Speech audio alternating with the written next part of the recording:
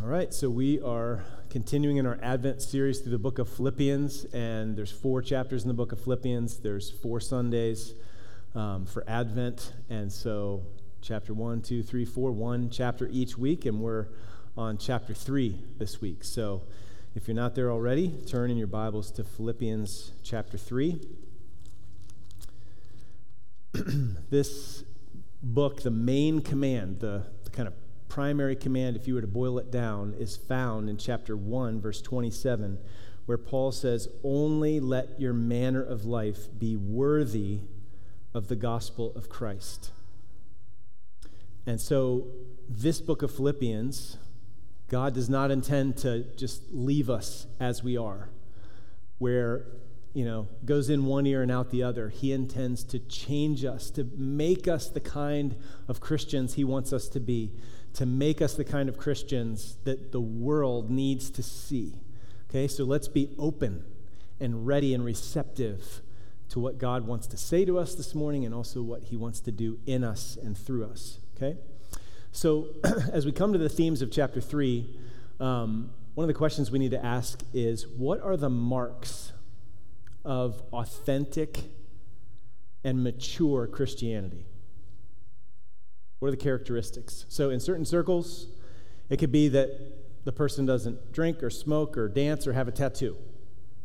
That's the mark of mature Christianity. In other circles, it could be that you have to hold certain political views and vote in a certain way. Or in other circles, you have to have all the right theology and cross all your orthodox I's and dot all your doctrinal T's. And still other circles, you got to speak in tongues or have certain ecstatic experiences, and that's what marks you off as authentic and genuine, mature Christian. So our passage this morning is all about the marks of authentic and mature Christianity. So we are going to get examined this morning by the Spirit of God, by his word. But this is a good thing, okay? Even if it hurts, even if the Lord exposes things that need to change, it's because he loves us. It's because he knows what's good for us.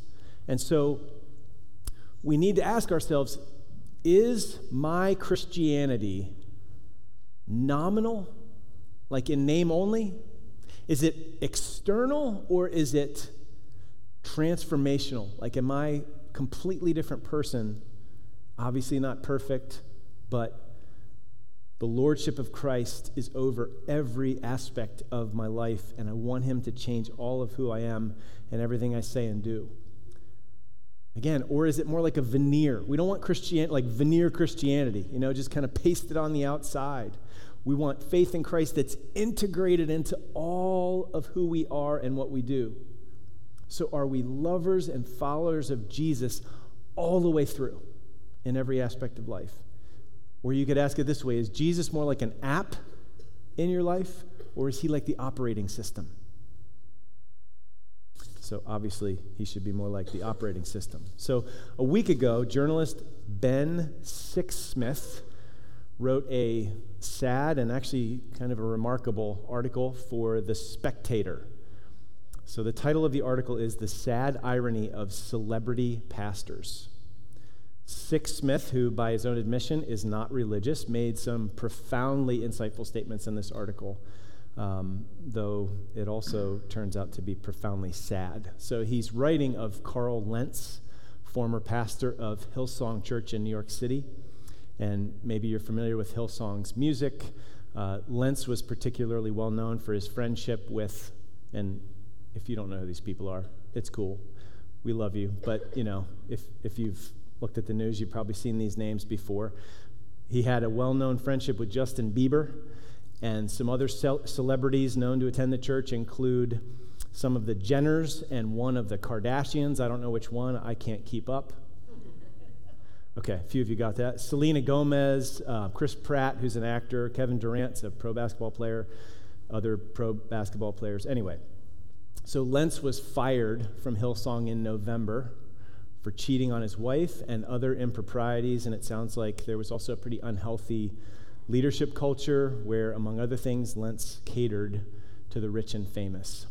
But it's the article that's worth our attention this morning. So Sixsmith writes this, and You just need to listen until the end. The end of the article will have part of the quote up on the screen, but he writes this: there's an irony in how whenever Christians seem to attach themselves to mainstream culture with all its vices, in the hope of drawing people towards God, they seem to get drawn toward vice. This is not a believer writing these things. Making yourself a very public representative of God rather than a humble messenger is a dangerous business when you are, like all of us, a very flawed human being. This case also asks questions about the church itself. I have no doubt that Hillsong New York City, under Lentz's leadership, enriched thousands of lives. Even young Mr. Bieber has avoided legal controversies and settled down with his wife since joining Hillsong. Good luck to him. Still, it seems to represent what I call the "with a twist" of Christianity trend. There's mainstream culture, celebrities, fashion, music, modish political activism, and a message of self-love, but with a twist of Christianity. Most people stick with mainstream culture because they can have all those things and premarital sex. We can see the "with a twist of Christianity" trend elsewhere. Jerry Falwell Jr. was representative of the right-wing, business-oriented evangelicals who offer capitalist self-enrichment and hubristic jingoism with a twist of Christianity.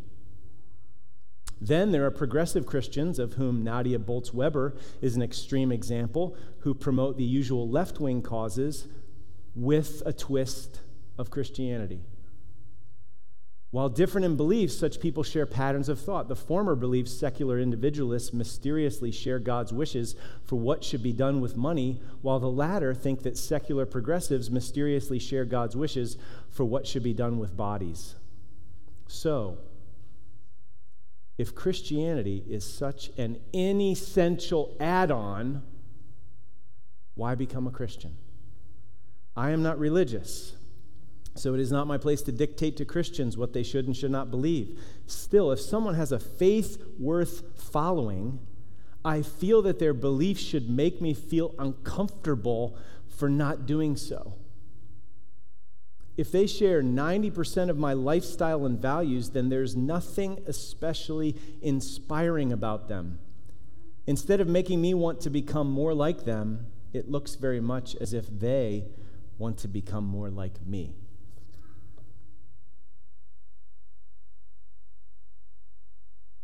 Wow. Now, obviously, we don't need to just be weird for weirdness' sake. But sometimes, we need to hear this. So, what are the marks of authentic and mature Christianity? We don't want just Christianity with a twist, right? Or we don't want just a twist of Christianity added on to just normal American life and values. So what are those marks? What are we aiming at? Well, the first mark on an authentic and mature Christian is joy in Jesus. Okay? Philippians chapter 3, verse 1. The reason I say joy in Jesus, it's going to say, finally, brothers, rejoice in the Lord. But chapter 2, Jesus humbled himself, and God exalted him and gave him the name that's above every name, that at the name of Jesus every knee should bow. He is Lord of lords. Okay? So rejoicing in the Lord is rejoicing in the Lord Jesus, our Lord and Master. So finally, brothers, rejoice in the Lord.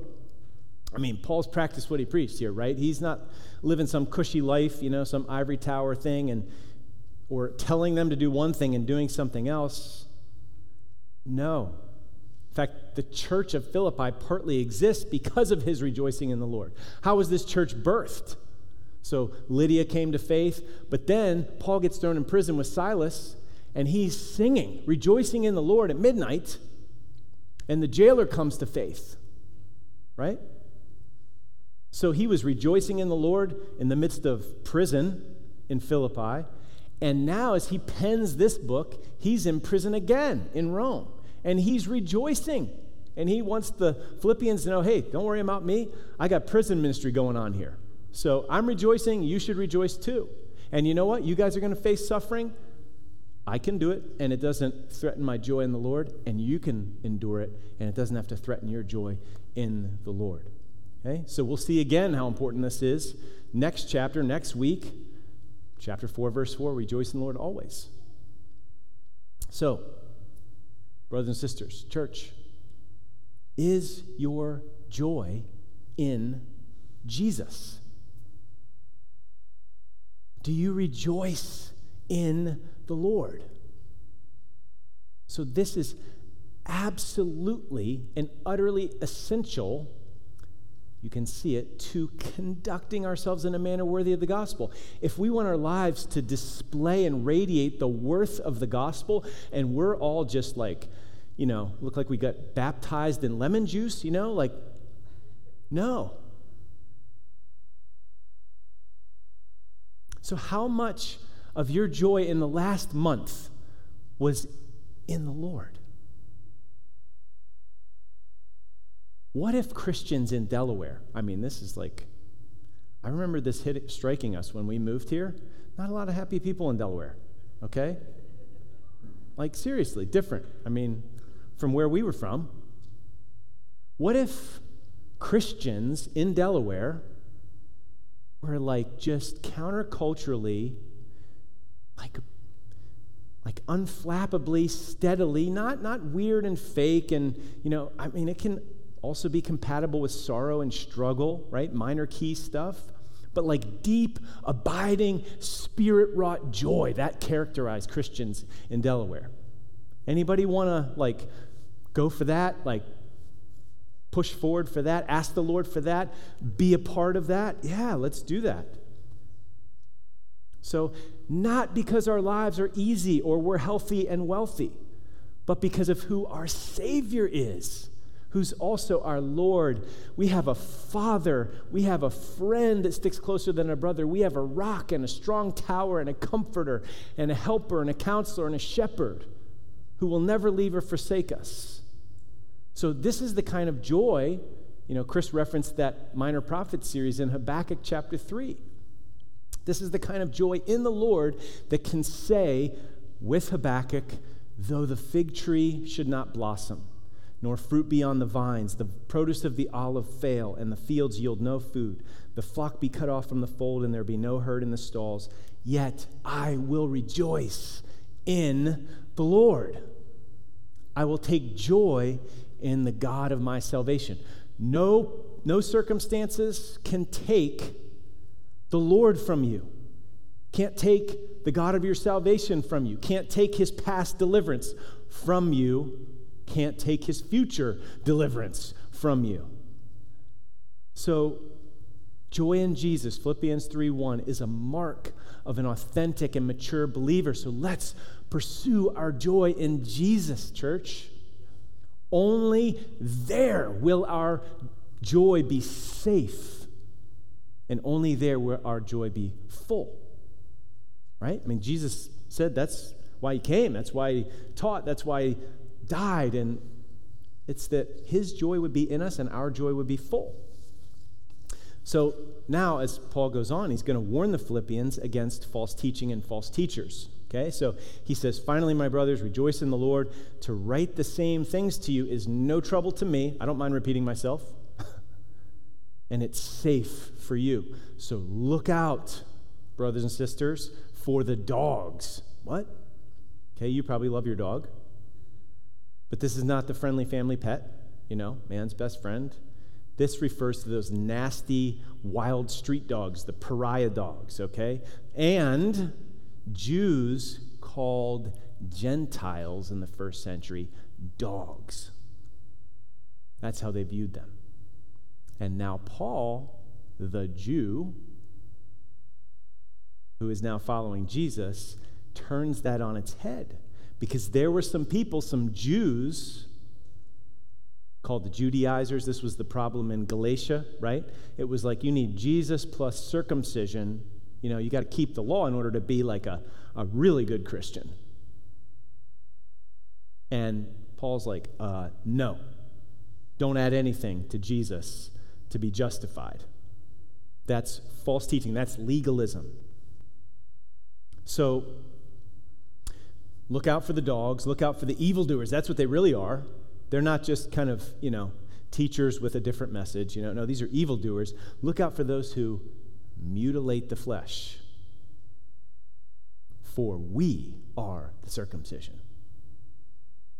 Marked. What is circumcision? That's a weird, like, ugh. I don't even want to think about that, okay? But the point is, Old Testament, Old Covenant, the sign of the covenant, this marked off who was a part of the people of God, the covenantal people. So that was the mark, the seal, the sign of the covenant.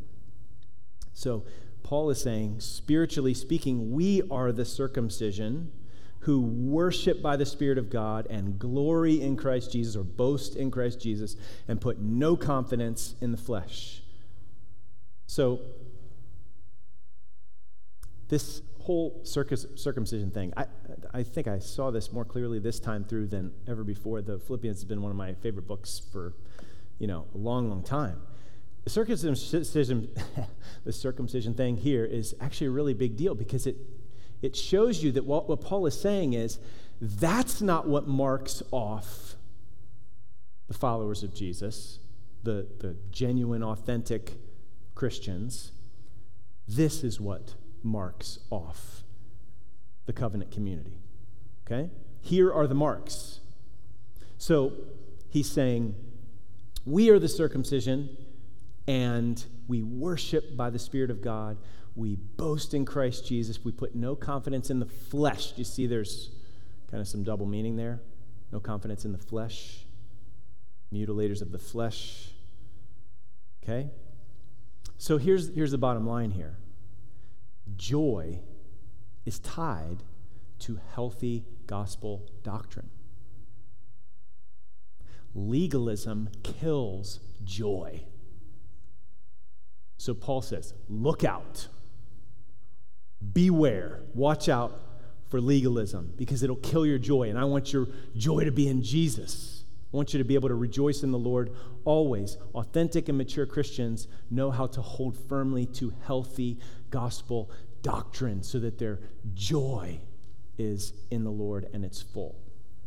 So no confidence in the flesh. Okay, so Paul, as a Jew prior to the Damascus Road, he had this great resume, right? He had this great pedigree. And it was really easy to put your confidence in the flesh. And he's saying he refuses to put his confidence in the flesh before God. His pedigree, his religious performance, his spiritual resume, as it were, all that is just loss and rubbish. He is not going to be like that Pharisee in Luke 18, right? Where he stands, I thank my God that I'm not like this guy. I fast twice a week. I do this, I do this, I do this. And the other man, the tax collector, he's beating his breast, have mercy on me, a sinner. Who went away justified? Righteous. It was the one who knew he needed mercy. So no confidence in the flesh. So for us, that means, where's your confidence? Like, do you feel like God likes you more on your good days than on your bad days? Why is that? Because your righteousness before him, your acceptability before him is tied to your performance? Like, little yellow flag there, right? No, we're saved by grace through faith in Jesus. Our righteousness is a gift from God. We are declared righteous because all of our sin Jesus took on the cross, and his righteousness is given to us. So we can boast in Christ and put no confidence in the flesh. We've got to guard against an older brother heart, right? Parable of the prodigal son. Isn't it easy to have that older brother heart? I've served you all these years, and this is how you treat me? Like suffering comes into our lives, and we start looking around and going, like I've been paying taxes here spiritually for a long time, Lord. Like, come on, throw me a bone. We need to guard against that. So we worship by the Spirit, not by rote externalism. We glory, we boast in Christ Jesus. I mean, what else do we have to boast in? We've been saved by grace, so no one can boast. We are all doing, if you're in Christ, you're doing way better than you deserve, actually infinitely better than you deserve. We are not going to hell anymore. Anybody? Like, we're in God's family. We know who we are. We know why we're here. We know what went wrong. We know how it's made right. We know where we're going. And we have our loving and sovereign shepherd who's going to lead and guide us all the way home. So all of our confidence is in him, right? There's no reason for any confidence in ourselves, in our flesh, in our performance, in any of that. I mean, if anybody had reason to put confidence in the flesh, it was the Apostle Paul. But watch how he evaluated all of this. This is point number 2, cost-benefit. Look at verse 4. Though I myself have reason for confidence in the flesh also, like those Judaizers, these people you need to watch out for, if anyone else thinks he has reason for confidence in the flesh, I have more. Circumcised on the 8th day, that's the right day, according to the law.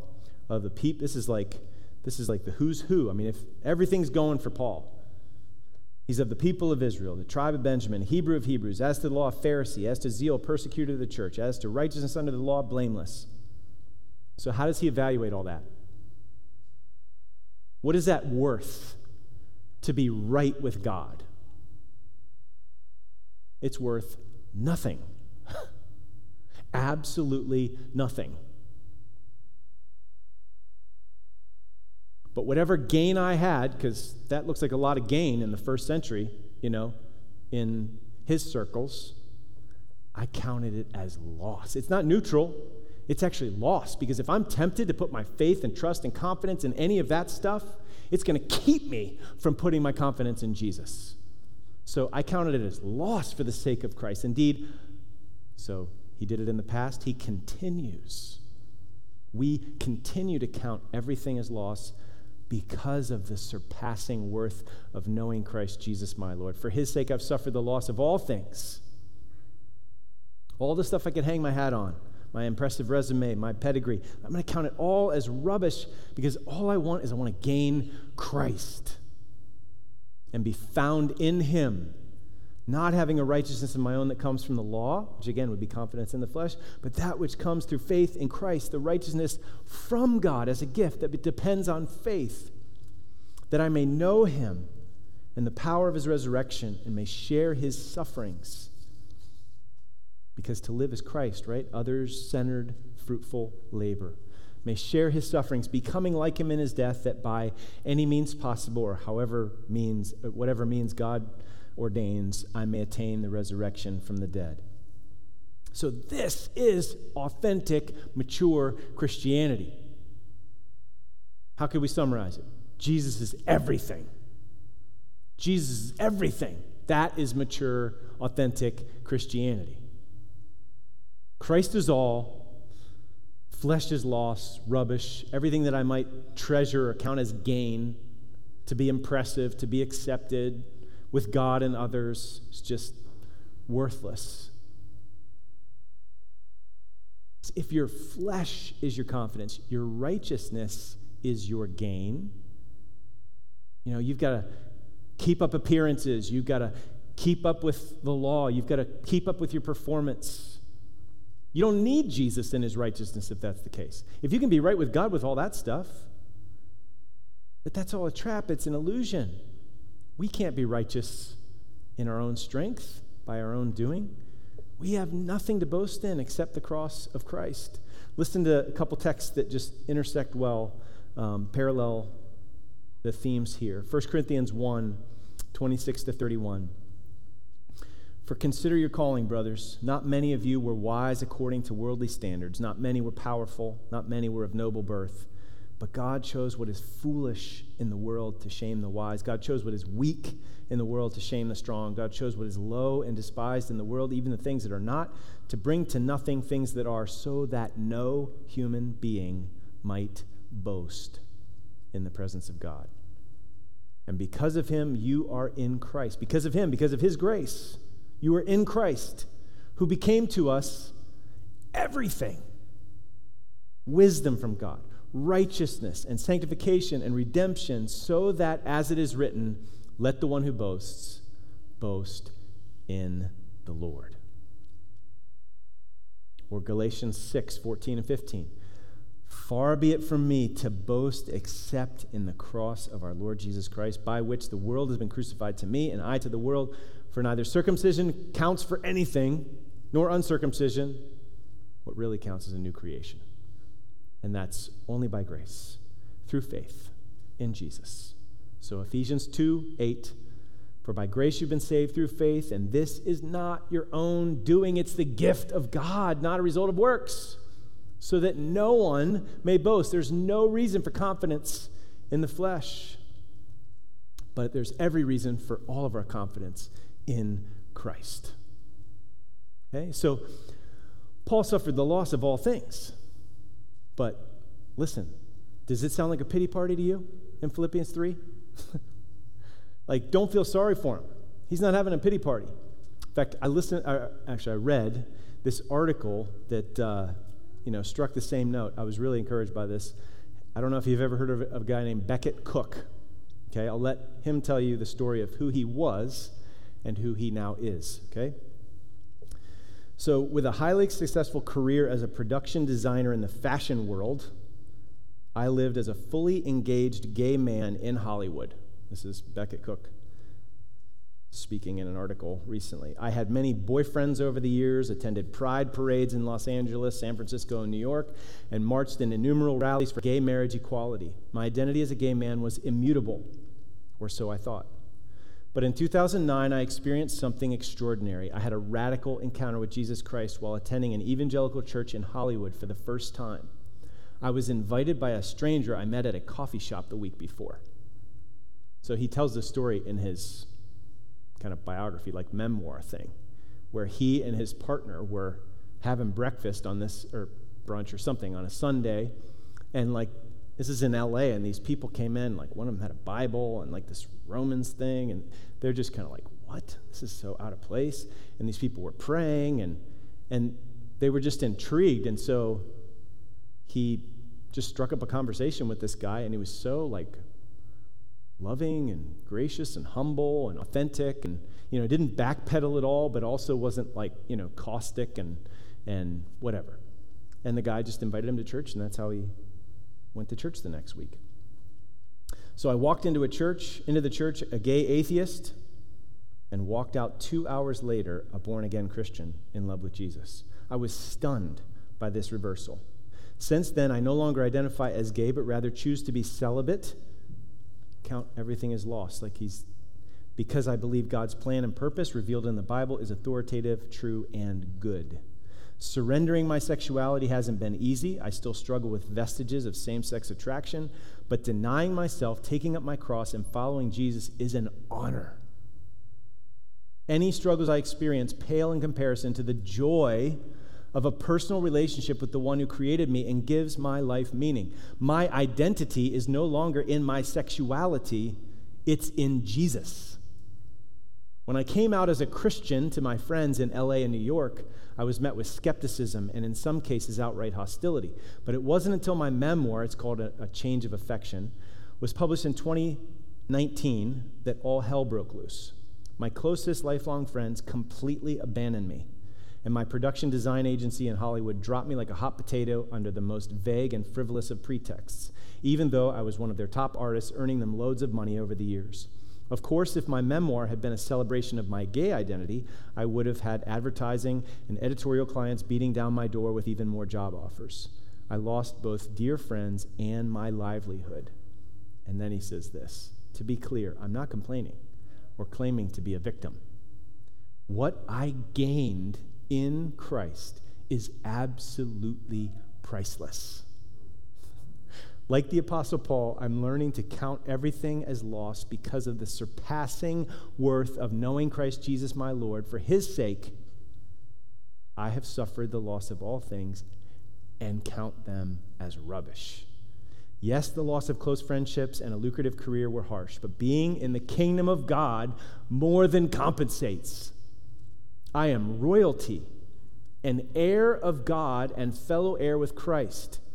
My joy is not fragile and dependent on the affirmation of others. My joy is secure because I am in Christ, and thus favorable in the sight of God, whose approval is ultimately all that matters. Isn't that encouraging?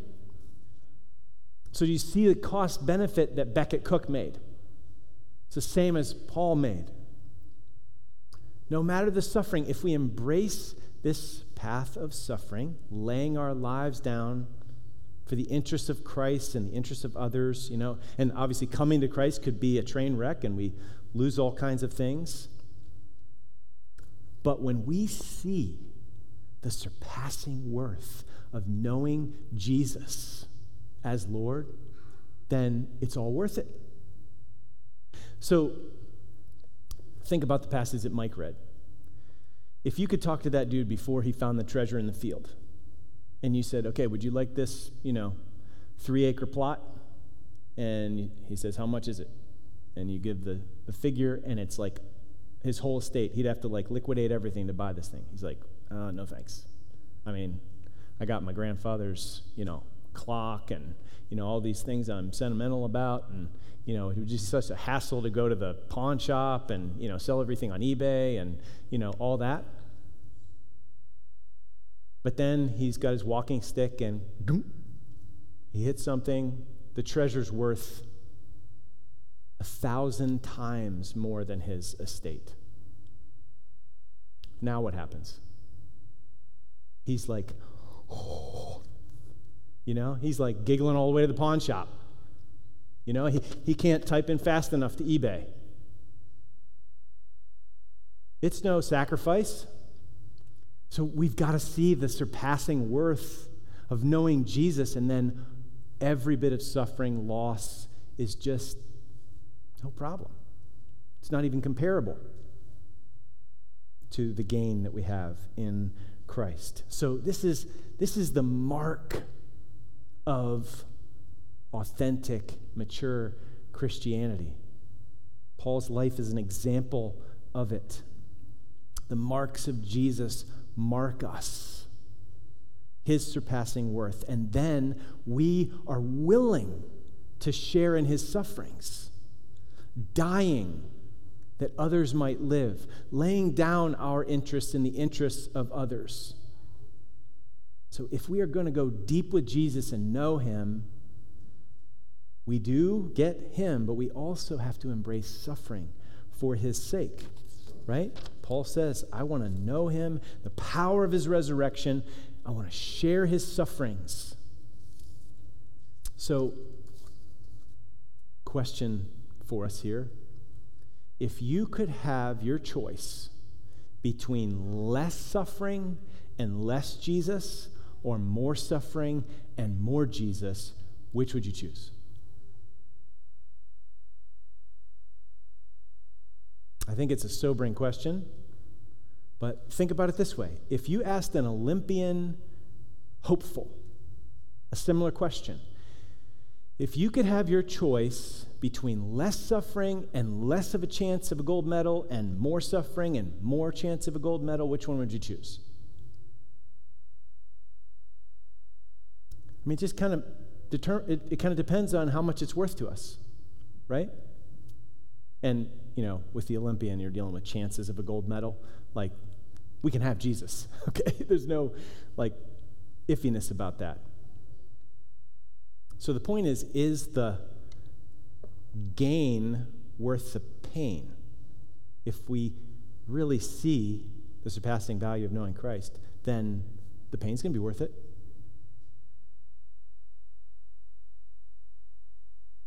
So do you see how chapter 3 ties in with chapter 1?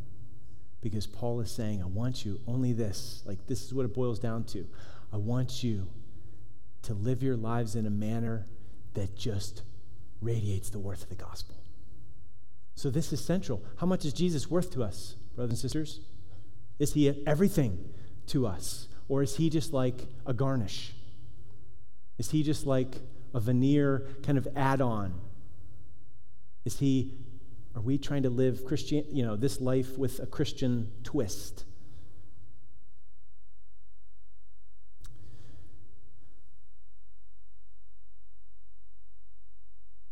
So there's this, we're talking about cost benefit here. Interesting thing going on in the book. I don't know if you heard it, but the verb to count is used several times in Philippians. So look at chapter 2, verse 6. Christ Jesus, who, though he was in the form of God, did not count equality with God a thing to be grasped, but he emptied himself and, became a servant, even to the point of death on a cross. And then our passage, chapter 3, verse 8, indeed I count everything as loss because of the surpassing worth of knowing Christ. And then, back in chapter 2, verse 3, do nothing from selfish ambition or conceit, but in humility count others more significant than yourselves. So again, we're talking about cost-benefit, like reckoning what's most valuable to us. So if you were to put these together in kind of a logical progression, it would be Jesus did not count equality with God a thing to be just held on to and used for his own advantage and comfort, but he willingly came down because we were worth it to him.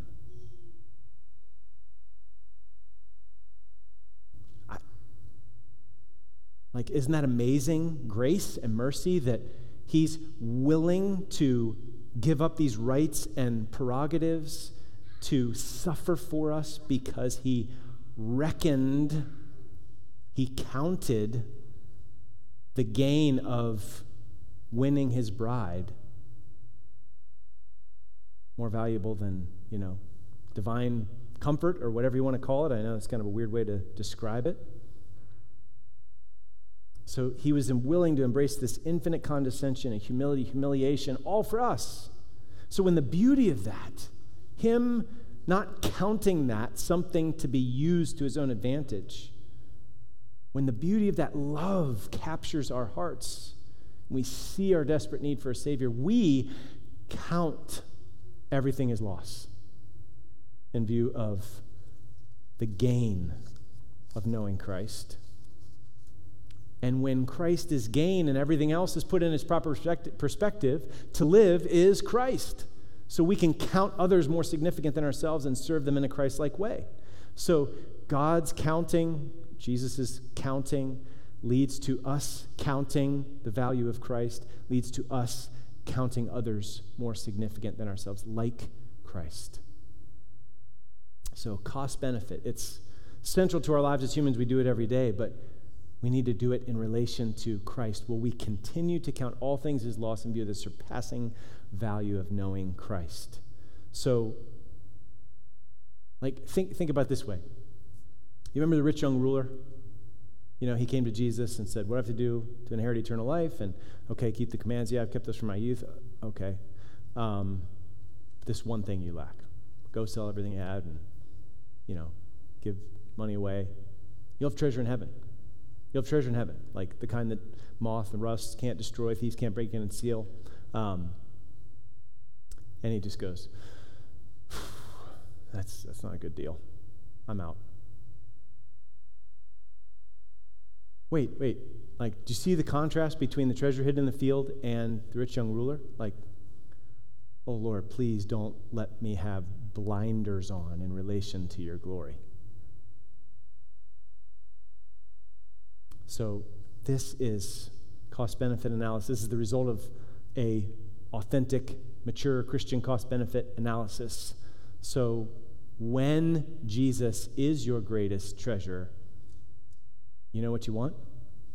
More of him. So point number 3, more Jesus. Look at verse 12. Not that I've already obtained this or am already perfect, but I press on to make it my own because Christ Jesus has made me his own. Isn't that great Bible logic? I don't press on in order to make it my own, because Jesus is still holding it out there, and if I can perform well enough and I can, be spiritual enough, then he'll give it to me. I press on to make it my own because Jesus has already made me his own. I'm already his. So therefore, I just want more of him. I want more of his grace. I want to know him better. So, brothers, I do not consider that I've made it my own. I'm not perfect yet. But one thing I do, forgetting what lies behind and straining forward to what lies ahead, I press on toward the goal for the prize of the upward call of God in Christ Jesus. Matthew Henry put it this way: wherever there is true grace, right, a mark of authentic, mature Christianity. Wherever there is true grace, there is a desire for more grace. Or wherever someone knows Christ, there is a desire to know Christ more. So we haven't arrived, but we should press on. This is called maximalism, not minimalism, when it comes to following Jesus, right? Jesus isn't just like an upgrade to an otherwise great life. He's everything. So there's more Christ to be had. He is the surpassingly valuable treasure. So Paul presses on, and he exhorts us to do the same and not settle. To live as Christ. Remember chapter 1? If I'm to remain on in the flesh, fruitful labor for me. So, listen, we're all going to be maximalist about something. Like, just think back on your last month. What are you maximalist about? Like, are you ever minimalist about Netflix or social media? Like, we just have to guard our hearts. I'm not trying to beat you with a stick. I'm saying, like, I see in my own life the things I'm inclined to. I'm like, that was a waste. Why did I just spend so much time? And I'm just doing this little, like, nibble thing on the word. Let's be maximalist as far as knowing Christ and seeking first his kingdom, because he's the greatest treasure. So remember that article by Ben Sixsmith. Are we just like everybody else with a twist of Christianity? Is Jesus just like this little garnish? If so, Jesus isn't going to look like much. We're not going to actually have much joy, and Jesus isn't going to look like much as we live our lives in Wilmington and the surrounding area. But no, we want to radiate the worth of the gospel and show the surpassing value of knowing Christ Jesus as Lord. So let's be maximalist in pursuing Jesus and following him. So I think I can confidently say that God wants there to be no nominal Christianity among us in 2021, or any year for that matter. No minimalistic, in-name-only Christianity, but authentic, mature Christianity goes hard after Jesus. So we don't have to become mature all at once, you know? Let's just fix our eyes in the right place and follow in the right direction. So take some time this afternoon, think through, how can I do this? I want to know Christ. How can I fix my eyes on him and just build some patterns into my life that really help me follow him? So what are you going to read next year? How about you could start with Gentle and Lowly? I didn't even bring it. Gentle and Lowly by Dane Ortland. It's all about the heart of Christ. Get to know Christ. Read the Gospels. How about you start 2021 off on the right foot and say, I'm going to read through the Gospels, all four of them, and then maybe I'm going to read them again. Or I'm going to go really slow and just kind of like, I want to fix my eyes on Jesus. I want to know him. I want to know you, not just know about you. I want to walk with you and know you. So this is where we need to head. Press on. Maximalist, authentic, mature Christianity with our eyes fixed on Jesus. One of the ways that we move in this direction, in addition to fixing our eyes on Jesus, is to also fix our eyes on those whose eyes are on Jesus. Fix our eyes on those whose eyes are on Jesus. Look at verse 17. Brothers, join in imitating me and keep your eyes on those who walk according to the example you have in us. Okay, as my pastor at the church in Illinois that we came from once said, these are the people who are in your field of vision when you look at Jesus. So find some people who have the distinctive marks of authentic, mature Christianity, the marks of the master on them, and follow their example. So who's that been for you? I mean, maybe you have people like that now in your life. Maybe you used to, but they died, or they moved, or you moved. So ask the Lord, who should this be for me right now? Maybe you need to just say, hey, can we get together for coffee, or can we go for a walk? And I want to get to know you better. I want to learn how to faithfully, authentically, maturely walk with Jesus, and I want to learn from you. And also think of not just alive people, but dead mentors. Okay? Don't neglect the dead mentors. There's so many worthy examples. So maybe, again, you could start maybe Christmas reading. What are you going to read over Christmas? How about a good biography? So here's one example. I was recently, my attention was drawn to a lady named Lilias Trotter. So she was a British artist who became a missionary to Muslims in Algeria, and she's got a book called Parables of the Cross that Betsy Kirk told me about. And I thought, okay, that sounds like a lady I need to get to know because she was following hard after Jesus. It's a little quote from her. "Never mind if the trouble shows no sign of giving way. It is just when it seems most hopelessly unyielding, the trouble, holding on through the spring days alive and strong, it is then that the tiny buds appear that soon will clothe it with glory. Take the very hardest thing in your life, the place of difficulty, outward or inward, and expect God to triumph gloriously in that very spot. Just there, he can bring your soul into blossom." I want to learn from her.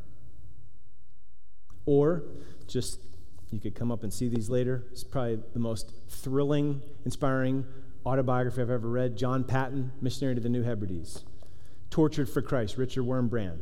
You can get it for free. VOM would love to give you a copy. The St. Andrews 7. I won't even take the time. L'Abri, this is awesome. Edith Schaeffer, Francis and Edith Schaeffer. The Lord planted them on a hill in the Swiss Alps and had a massive impact on tons and tons of people. Another autobiography, kind of memoir, Rosaria Butterfield, The Secret Thoughts of an Unlikely Convert. And I think this is maybe the one I'm going to read next. John Newton, From Disgrace to Amazing Grace by Jonathan Aitken. And that guy used to be a part of British Parliament, and he got saved when he went to prison. So anyway, so let me close with this here. I recently listened to an interview with David Wells. Okay, some of you may recognize that name, some of you maybe not. But this lady, Sarah Eckhoff Zylstra, so the Gospel Coalition podcast. And here's what she said. Probably one of the most influential theologians you've never heard of. I've quoted him a couple times over the years, so perhaps you've heard his name. So he wrote the book No Place for Truth in the early 90s. It was a critique of much of evangelicalism and the move away from robust theology to kind of the seeker-sensitive model. He taught for years at Gordon Conwell. He helped people like James Montgomery Boyce, Al Mohler, R.C. Sproul, and J.I. Packer to form the Alliance of Confessing Evangelicals. He set the stage for movements like Together for the Gospel and the Gospel Coalition. He grew up in Zimbabwe in the bush, like back when it was called Rhodesia. He had some close encounters with leopards and later with a lion. It's a fascinating story of how he came to faith in Christ. Spent time with John Stott, Francis Schaeffer, L'Abri, Francis and Edith Schaeffer, where he met his wife, by the way. That's another crazy story. They decided after 2 weekends of hanging out together that they should get married. So after retiring from teaching at Gordon Conwell, he got involved in a ministry called Rafiki that cares for and educates orphan children in 10 African countries. And the lady that started that ministry asked him to add a Bible study for them, and they did the whole Bible. It took 10 to 12 years to do this. It's currently being used by 400 study groups in Africa and beyond.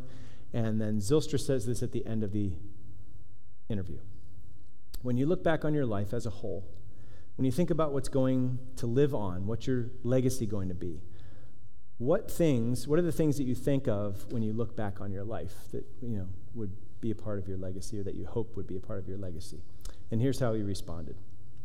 "Oh, Sarah," he's probably in his 70s now. "Oh, Sarah, I don't think about that at all. You just have to follow the Lord and in the best possible way that you're able, serve him, depending on him and on his grace, and let him dispose of your efforts however he will. I'm not looking back and asking about legacy or any of those things.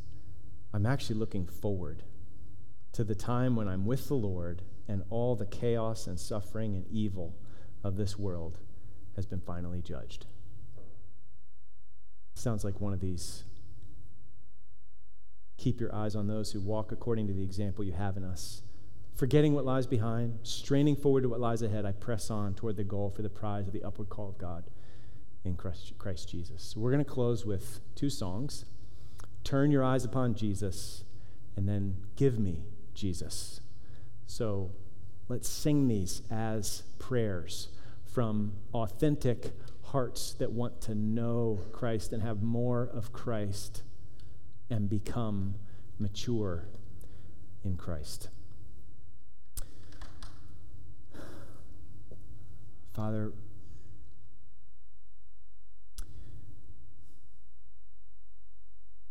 we thank you